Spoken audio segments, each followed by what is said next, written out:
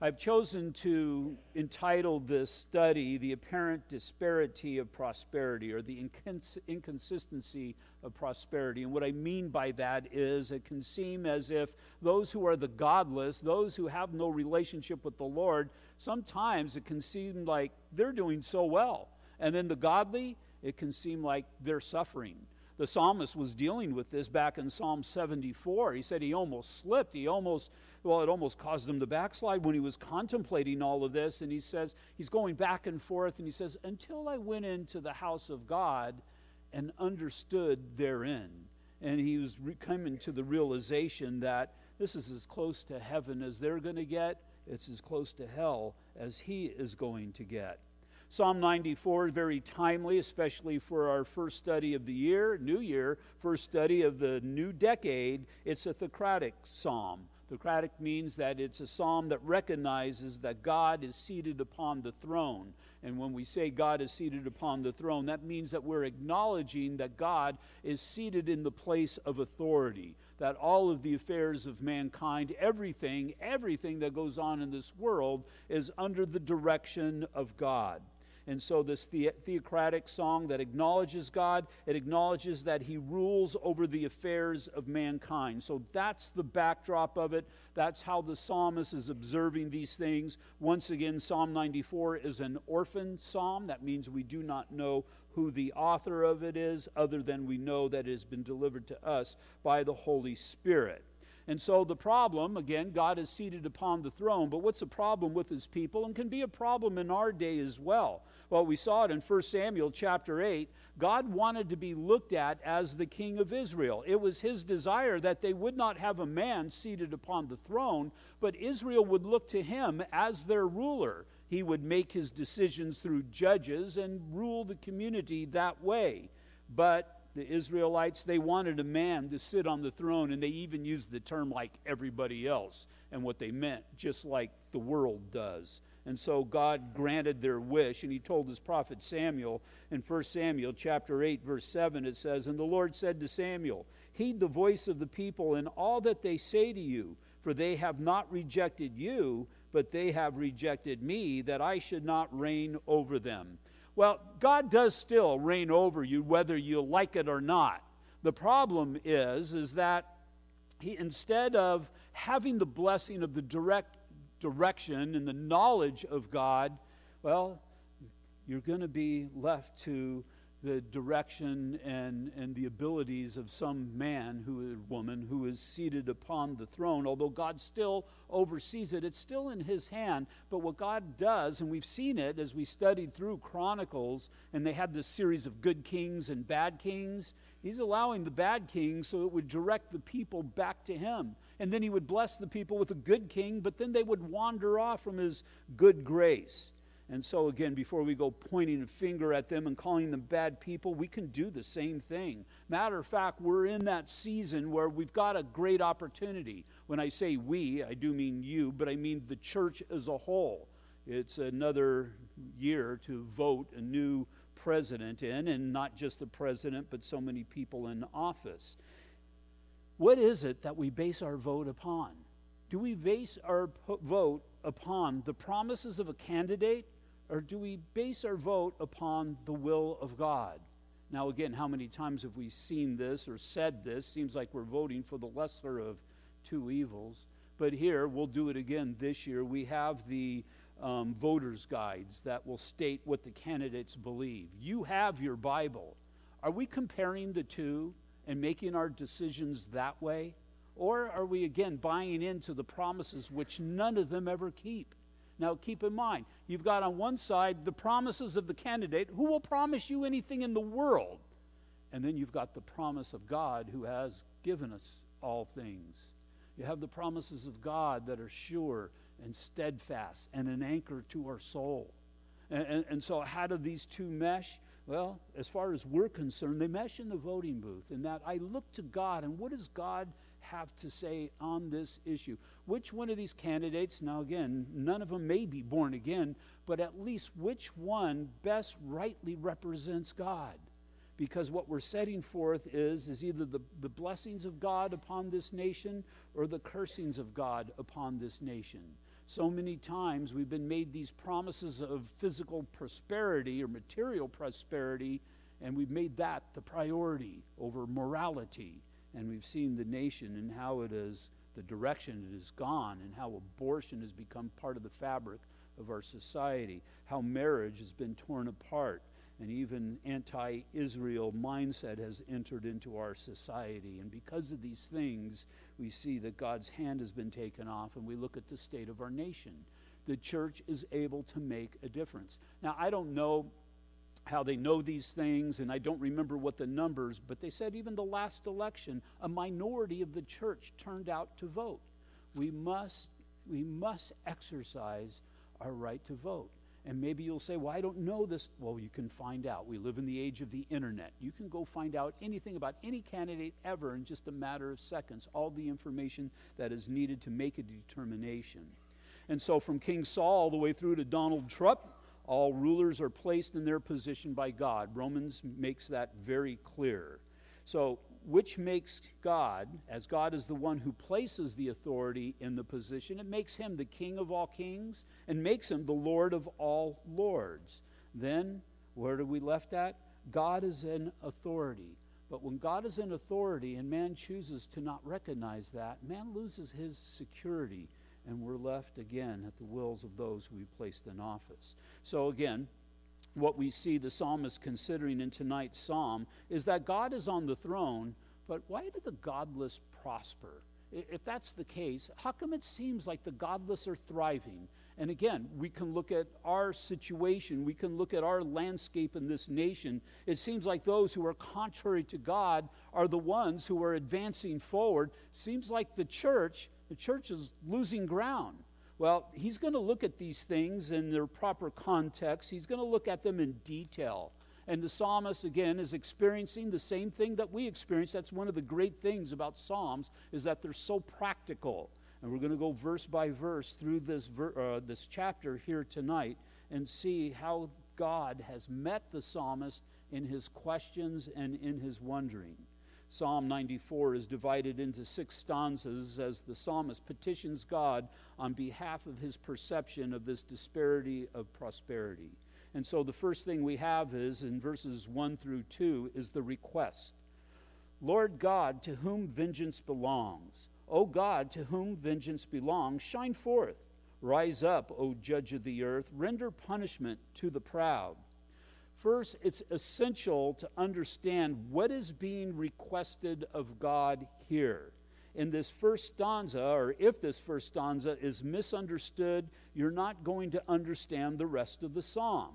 So in order to understand the request, you must make a determination or distinguish between 2 words, vengeance and revenge, because there's a big difference between the two. You can look at this, to whom vengeance belongs, and kind of plug in your mind revenge there, but that's not what he is talking about. These are 2 different and distinct words. Revenge is considered to be an act of passion.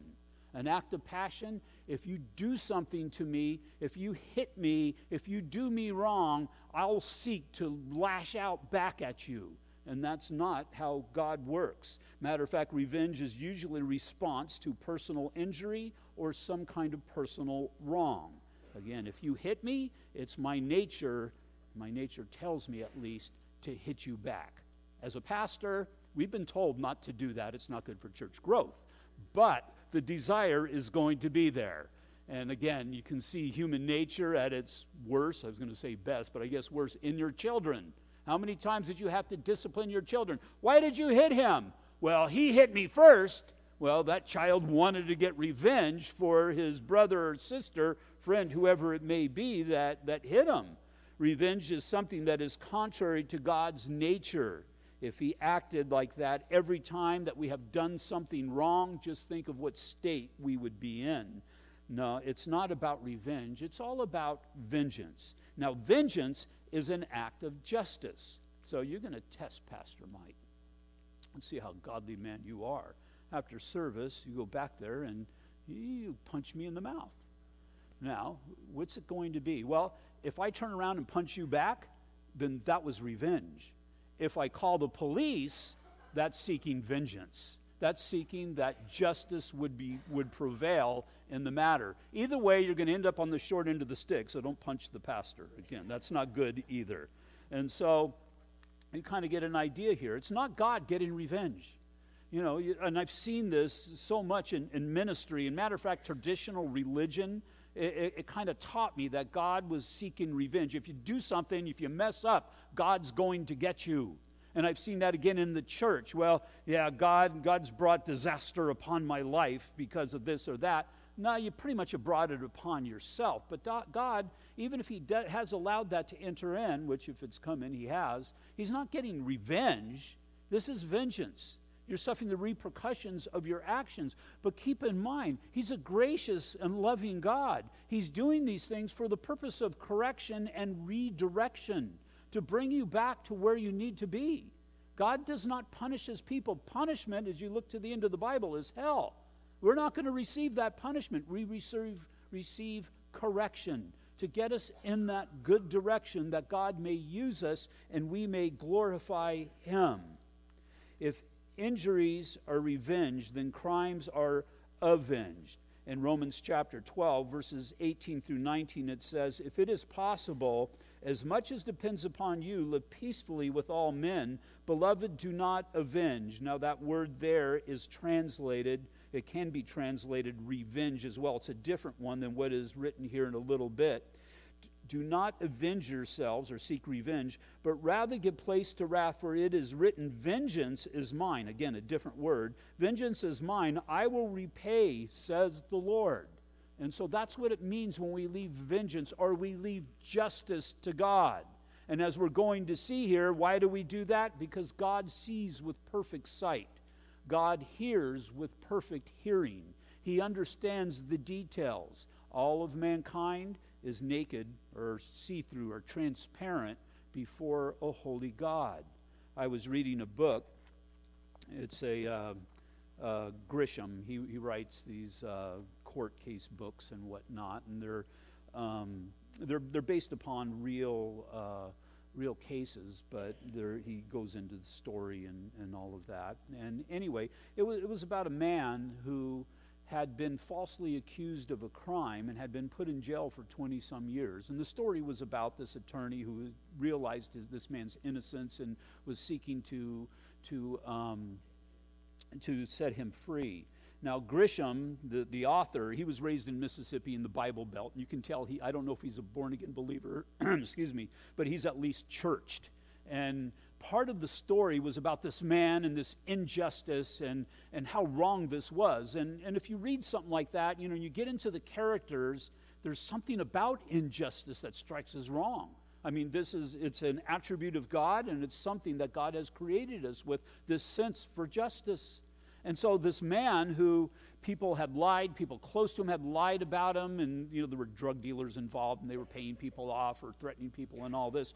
Finally, the truth comes out, and the man is exonerated, and he's going and he's making amends, and he's telling these people that he's forgiven them. And I'm thinking, man, I don't know if I could do that.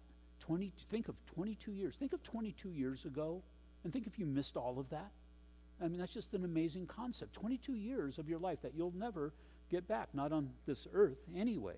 But this man was going through, and he was forgiving the people that had done him wrong. Are you able to do that? Are you able to leave vengeance to God? That's a hard thing when you think about it, especially when you've been done something wrong that, again, maybe you'll never get back. So the psalmist's request is not a response to pride, but a response to godly justice. He's wanting to see what is right come to pass, because the law has demanded justice apart from revenge. Now, in the book of Numbers, chapter 35, verses 9 through 15, we see the cities of refuge in order to see the heart of God. Now, if you were doing something, whatever it might be, and you accidentally killed somebody, it was an accident, didn't mean to do it. Let's just say somebody walked out in front of your car and you hit them and that person died. The idea was to flee to the city of refuge so the family that may be seeking revenge, well, they wouldn't act forth unjustly. And so you would go into this city of refuge and you would stay there. A determination would be made, okay, was this an accident Or was this something that was done on purpose? If it was something done on purpose, if there was some kind of premeditation to this, then justice would be served and you would be executed. But if not, then you would have this city that you could flee to so that revenge would not be enacted, but vengeance would be true. Vengeance isn't always a negative thing. It can be a positive thing. Justice would come to pass. And so again, the psalmist, Lord God. Now, again, you see the word Lord all in capital letters, and that equates to the tetragrammaton Yahweh. What he's saying here, the God who is our God. It says, to whom vengeance belongs. O God, to whom vengeance belongs, shine forth. Lord, may your glory shine forth. Now, what does it mean again for the glory to shine forth?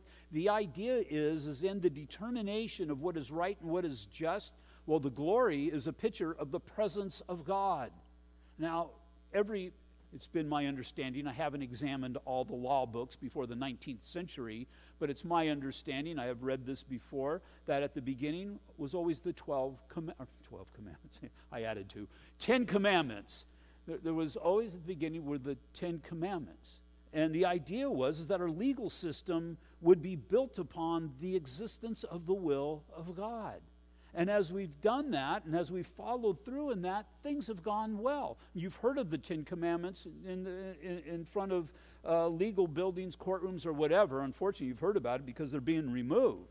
But that's his idea. O God, to whom vengeance belongs, shine forth. Lord, may your justice be done, and may your presence be seen. Rise up, O judge of the earth. Render punishment to the proud. The proud here are those who are apart from God. And so secondly, the second thing we'll see is in verses 3 through 7. We'll see first the boast of the proud.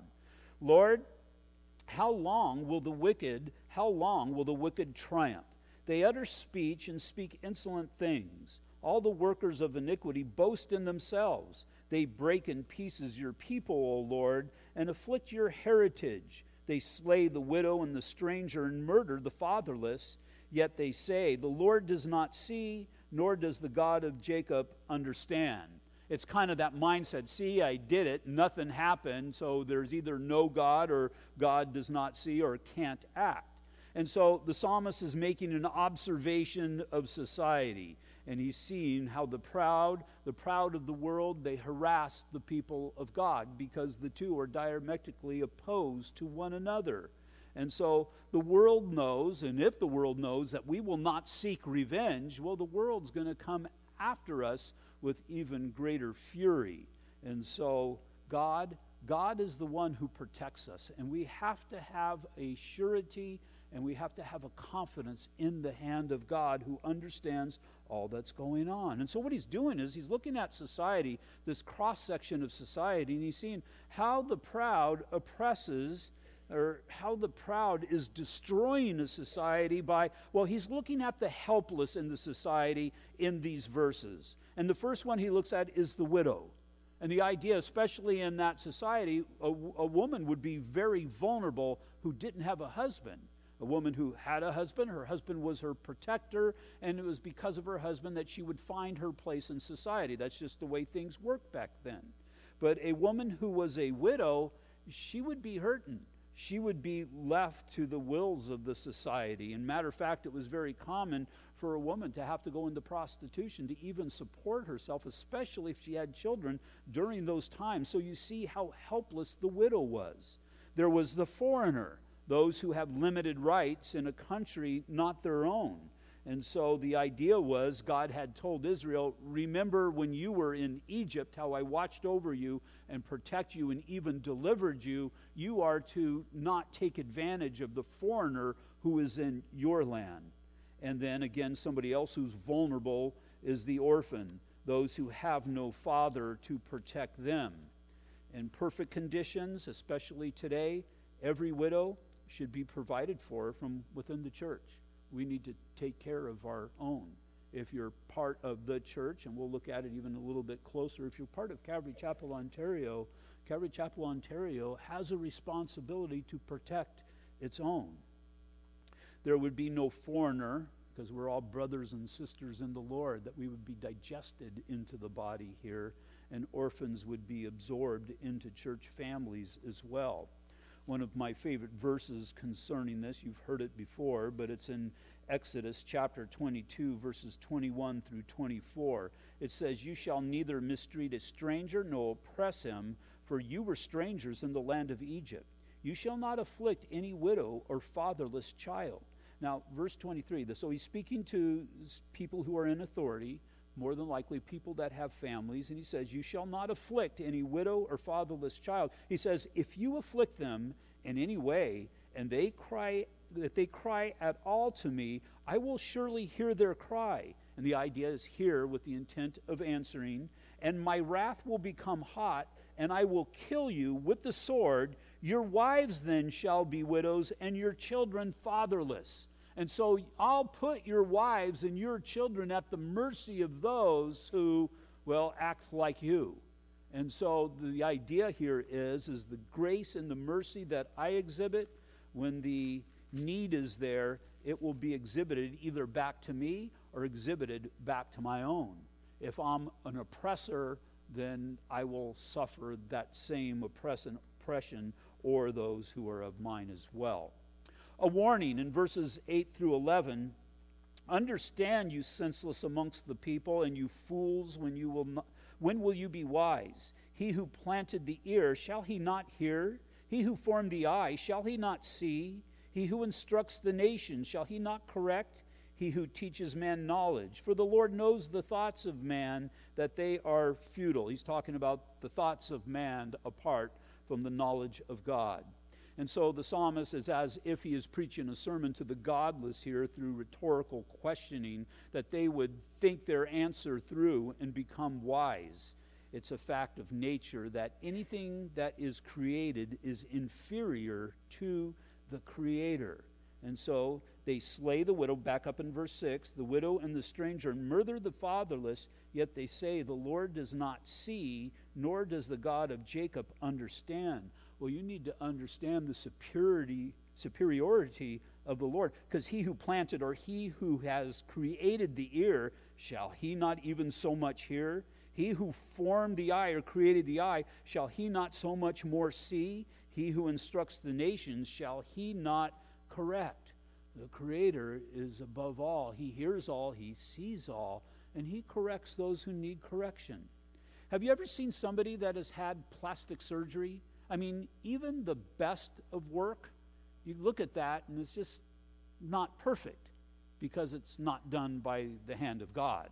And so, there's unnecessary plastic surgery, but some people have had necessary plastic surgery accidents or whatever it might be. And there's some people, they've even got websites you can look at a celebrity and think, what in the world happened to them? You look at some of these people and you think, they went and they spent thousands of dollars to look like that? You'd think that the end result would be why you would have plastic surgery, so you wouldn't look like that. But again, my point is that plastic surgery is always going to pale in comparison to the created beauty of God. Virtual reality in computer games, amazing what they're able to do, but it's not perfect. You still recognize it that way. Even a prosthesis, they do a good job today in these things, but they still pale in comparison to the Creator. You think God doesn't hear? Well, you just think according to your ability, but God hears all. You think God doesn't see? Well, you're comparing it to your ability, but God sees all. See, God has to hear all. God has to see all, because all things work together for his good. If there's anything going on out there apart from his control, then all things aren't working together for his good. Then he doesn't see all, and he doesn't hear all, and then you bring into the equation, well, what does he really see? What does he really hear? And so you could say, well, even the littlest thing, Pastor Mike, you tear a piece of paper and it falls to the ground. Is that the will of God? If it happened, it's the will of God. I don't know how God works in the detail, silly things such as that, but I do know the events of my life. I do know the occurrences that happen. I do know that as I go home tonight, and I go home and open my front door, go in and lay down in bed, it was all under the direction of God. God didn't say, go forth, Mike, and go home and get in bed. But God is there, and God governs these things. And it's the same thing with you. And we can have this confidence that nothing is spiraling out of control. It works in the good times, but how much more so does it work in the bad times, or I should say the hard times? As you're going through the difficult day, you can then have a confidence, as hard as this is, we'll look at that in a minute, but as hard as this is, God's got it under control.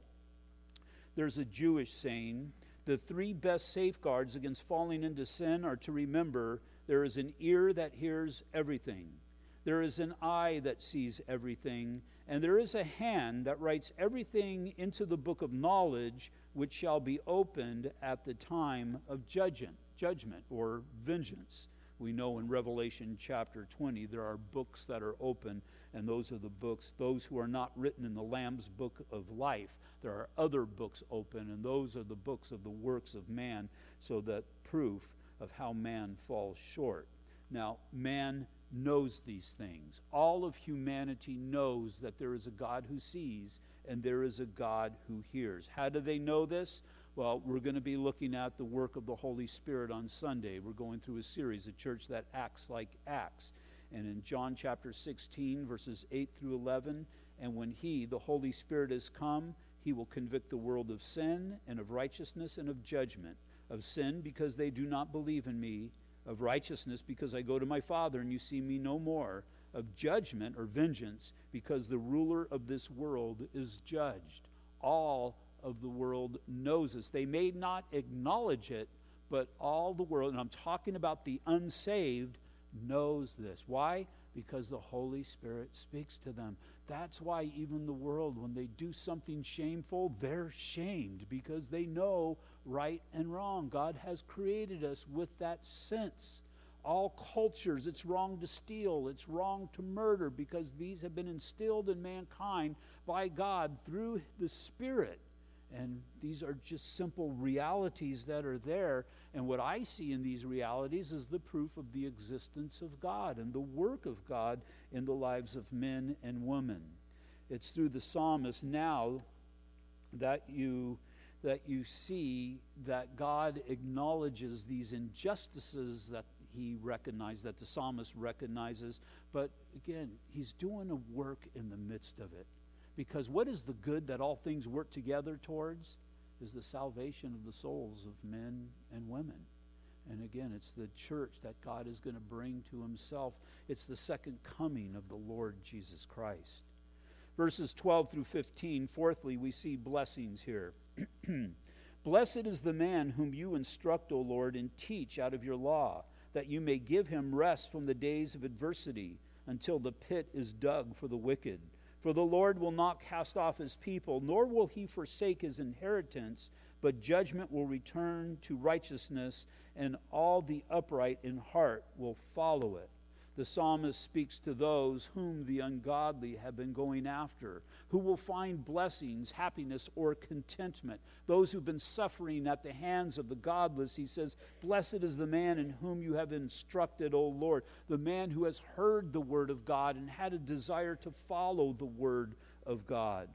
God's word instructs all of mankind, but these promises are for those whom receive them. That in the midst of this hardship, in the midst of these seemingly injustice, that it's there that we can find peace, the peace of God that surpasses understanding, that we can have a contentment, and then again, receive of the blessings of God, not necessarily material things, but just the knowledge that my God watches over me, my God keeps me, and my God directs me.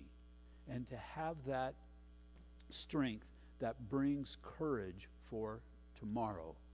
I'm a control freak. I like to control everything. And God constantly shows me how little control I actually have. Because the problem with having everything under your control, well, you lose sight of the fact that it's God who is directing all. Control, God has been teaching me to give things over to people in the church and let them run with it, because I don't want this to be the church of Mike. I want this to be God's church. I want the people, the leadership in the church, to hear from the Holy Spirit and to be directed by the Holy Spirit, and for us to come together and to be able to do a good work for God. And whatever it is, whatever direction it is that God leads us, again, we have these certain time frames in which we look into the future. And what I mean by that, here we are, the second day of 2020, and guess what? It's going to go like that. I found out the older you get, the slipperier the slope gets, and the faster time goes. But it's those times that we evaluate the future. My wife and I were starting to think, okay, what are we going to be doing in 2020? We don't know exactly, but we'll make our plans, but we'll be directed by the Lord. But nonetheless, to submit ourselves to Him and praying that the others of the church submit themselves to the leading of the Lord. And then we have a church that God is leading. Now, there may be some hard things that are coming up. Not bad things, because for a Christian, there's nothing bad. There might be some really hard things, though. And those hard things, well, as we enter in, we realize that we're entering into a God who inhabits eternity, a God who is already there, a God who is already doing a work that we're entering in. And we need to have that boldness, because I don't know what's going to happen in this coming year, but I know that God is already there, and God is already doing that good work. And so we are able to have a confidence in that, knowing that this is all in the hands of the Lord. There's a couple promises that are given here. First one, in verse 13, that you may give him rest from the days of adversity. The idea is relief from trouble. Why is this important? Job 5:7. Man is born to trouble as surely as sparks fly upward. The trouble that we get in is usually made by us. It's usually trouble that we have designed, and trouble that we have, well, even as he's talking about those who dig a ditch, it's more than likely ditches that they have dug and they have fallen into. How many times have you fallen into your own ditch that you've dug?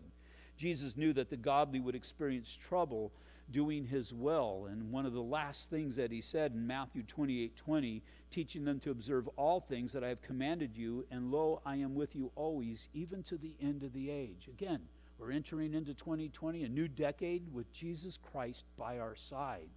Think of that. You're entering into whatever it is you're entering into with Jesus Christ by your side. And it's not so much that it's Calvary Chapel that he's entering in with him by our side. It's with each and every one of us that we are entering in with him by our side. Second promise, verse 13, the last part, until the pit is dug for the wicked. And again, it does not say here that God is necessarily digging the pit. Biblically, the wicked are more than likely actually falling into their own pits that they have dug. Psalm 7, verse 15, he made a pit and dug it out and has fallen into the ditch which he made. These plans and these schemes that come up contrary to God, they're going to come back on those who have designed them. The heaven that they are constructing for themselves today will be their hell of tomorrow. Hell would simply be a godless existence. Third promise, verse 14, for the Lord will not cast off his people, nor will he forsake his inheritance. Just simply a reminder of the faithfulness of God. Psalm 121, verse 3, he will not allow your foot to be moved. He who keeps you will not slumber. Romans 8:31, what then shall we say to these things? If God is for us, who can be against us? Again, if a question is asked in the Bible, 99% of the time the answer is to the negative. If God is for us, who can be against us? And the answer is nobody. If God is for, now people will try to stand against you, but nobody will prevail against us. If God has called us to go in a direction, there's going to be roadblocks and there's going to be obstacles, because there's roadblocks and obstacles to everything. But those who prevail are the ones, twofold really, those who put their trust in God. But what did Paul say was the one thing? Hey, Paul, what's the one thing you do? The one thing that I do is to continue to push forward. Continue to push forward. Never quit. Never stop pushing forward, because you never know when a wall is going to fall down. You never know when an obstacle is going to be removed. Now, if you continue to butt your head against the same wall and it's not going anywhere, turn to the right or go in a different direction, but keep moving forward. Maybe God's just saying, no, over here. And you'll find a pathway through that wall or a weak spot in that wall, and you'll be able to go. Fourth promise, the triumph of righteousness, verse 15. But judgment will return to righteousness, and all the upright in heart will follow it. Psalm 2:8, ask of me, and I will give you the nations for your inheritance and the ends of the earth for your possession. In the end, evil loses and the righteous win in the Lord Jesus Christ. Fifthly, we see a personal testimony, verses 16 through 19. Who will rise up for me against the evildoers? Who will stand up for me against the workers of iniquity? Unless the Lord had been my help, my soul would soon have settled in silence. If I say my foot slips, your mercy, O Lord, will hold me up. In the multitude of my anxieties within me, your comforts delighted my soul. Notice verse 16. He has looked for other means of help. Who will rise up for me against the evildoers? Who will stand up for me against the workers of iniquity? It's the Lord. The Lord is the one who is truly our help. Now, how does the Lord help us? Well, again, as I alluded to at least earlier, how does the Lord help? How does the Lord help the one in the church? Again, as a pastor, I got a good view of this because the majority of the church throughout the year put something in the agape box. We'll just use this as an example. Those who give at this church, we don't just pay the bills and pay the electricity and the rent and all that stuff. Some of the giving that you have given has gone to put food on people's tables. Some of the giving that you have given has gone to pay some people's bills that they couldn't pay. I've seen people who are tremendously blessed and just don't know what to say, and I just tell them, you don't thank me, thank the Lord, because that was the hand of God working through the church. And again, we have to be mindful of that. How does God provide? He provides through you, through the members of the body of Christ. We were able to provide for a family that had absolutely nothing. We have I don't know if they watch, I won't say their names, but a family who I would say the majority of you maybe have seen but don't really know. And one of their kids put a prayer request in because they had nothing for the holidays. And we were able to bless them, able to provide for them. And I say we, God provided through that. Now, they weren't praying to me. Did I intercept their prayer? Well, they give us their prayer request, but this is just God working on both ends. And so we at this church, we have never had to turn a member of our church away because we couldn't help them out. Now, we haven't always given them exactly what they wanted, but we have been able to see that their needs are provided for. Which brings me back to my wife's favorite verse. Seek first the kingdom of God and his righteousness, and then all these things which had been discussed before were his needs will be provided to you. If you're not part of a church, you don't receive that. I can't tell you through the course of the week how many people call here asking for stuff. Asking for money. As I've told you before, we will provide food to just about anybody, and we've given out plenty of food boxes and whatnot. But as far as money, as far as bills and stuff, that's only the body of Christ here at Calvary Chapel, Ontario. And so we've been able to provide. We have the outreach to Mercy House, and that probably costs us about $300 a month, give or take. But we're able to feed people who are homeless and minister. That's an outreach that we do there. We spend money and we buy bus passes so people can go to jobs and interviews, and we give the bus passes to Mercy House, the outreach to the homeless again, and they distribute them. And so how does God move? God moves in a lot of ways, and you can't cease to see that. You must see that God is moving in this church, and he moves through you. Because if you don't give, if you don't serve here, then we don't see a movement by the hand of God. Actually, what I think will happen, he'll dispose of you and he'll bring somebody else in. I mean, if it's a church that is of the Lord. But nonetheless, we see and we have that privilege to be part of what God is doing. And a lot of the times, we're not going to know what God has done.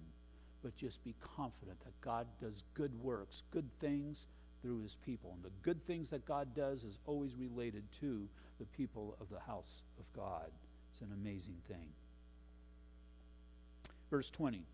Shall the throne of iniquity, which devises evil by law, have fellowship with you? They gather together against the life of the righteous and condemn innocent blood. But the Lord has been my defense, and my God the rock of my refuge. He has brought on them their own iniquity, and shall cut them off from their own wickedness. The Lord our God shall cut them off. And so complete dependency upon the Lord and what God is going to do. I mean, we can pray for justice, and that's a good thing. But understanding that at the end, God's justice is going to prevail. Everybody who is cast for eternity apart from God, who is condemned, that is just that they are condemned. It breaks our heart, and it's going to break God's heart, but it's just. Everybody who has been brought into the kingdom of God have been brought there by the grace of God. We all deserve the vengeance that those other people received, but God, through his grace, because we receive of the gospel, we have been brought into this glorious place. Habakkuk understood this concept in Habakkuk chapter 3, the prophet Habakkuk, chapter 3, verses 17 through 19. He realized there's going to be times when the fig tree may not blossom, nor fruit be on the vines, though the labor of the olive may fail and the fields yield no food, though the flock may be cut off from the fold and there be no herds in the stalls. So he's talking about hard times that we go through. There may not be a job, may lose the job. The health, or my health may not be all that it's been in the past. And even if that's not the case, age does take its toll. All of these hardships that can come into our lives and do come into our lives, he says, yet I will rejoice in the Lord. I will joy in the God of my salvation. See, he's recognizing the priority here. And the Lord God is my strength. He will make my feet like deer's feet, and he will make me walk on my high hills. I don't know about deer in the high hills. I haven't seen that, but I have seen mountain goats, and it's amazing to see them walk in the hills. And the stability that they have in that unstable place. We've got a great stability in this world. And God has caused our feet to be stable. And even though we don't know what's going to happen in the future, I do know that God does exist in my future even right now. The church and the world, we are going to be diametrically opposed to one another. Matter of fact, we are to go in, and we are to win disciples there, but there's going to be opposition. Paul said, great door's been opened for me, but there's a lot of opposition here. There's always going to be that opposition. But it's those who keep their eyes upon the Lord. We prevail over the hardships of life. The one thing that we do is to continue to pursue, continue to push forward to that higher calling in Christ Jesus. And one day we'll be in his sight and hear the words, well done. Father, psalmist looked at this dilemma and saw you. And so, Father, I pray that we would truly keep our eyes upon you in the midst of all situations and circumstances. Things are going to happen, Lord, that are confusing and that we don't understand. But, God, we have your word that keeps us on the right track. And even as you told Joshua as he was preparing to lead your people, the first leader that was led by your written word, not to veer off to the left from it, not to veer off from the right of it, but cut that straight path. And so, Father, when things happen that are confusing, I pray, Father, that we would just cut that straight path in your word, seeking, God, your direction and your desires. And so, Lord, we just thank you for the opportunity to gather tonight. I just lift up the future and just pray what you have. But I pray for today that you would give us strength and a surety that, God, it's you who's in control. And, Lord, we would follow hard after you, we pray. In Jesus' name, amen. Will you all stand, please? We finished 1 John a couple of weeks ago before we got into our Christmas season, and I'm going to be doing a series, probably a 6-week series in between 1 John and 2 John. We're just going to do an overview of the book of Acts, and I've chosen to call it A Church That Acts Like Acts. I think as we study the Bible, we have to kind of look at ourselves in the mirror that is the Word of God and see how we're doing. And I think the book of Acts is a perfect place for us to put our noses for a couple of weeks, just to have a checkup at our church to make sure we're going in a good direction. Because you came to church tonight, we have a blessing for you. Rosemary made, I don't know, look like minestrone to me, but it's some kind of soup. She always makes such good stuff. God bless you guys. See you Sunday.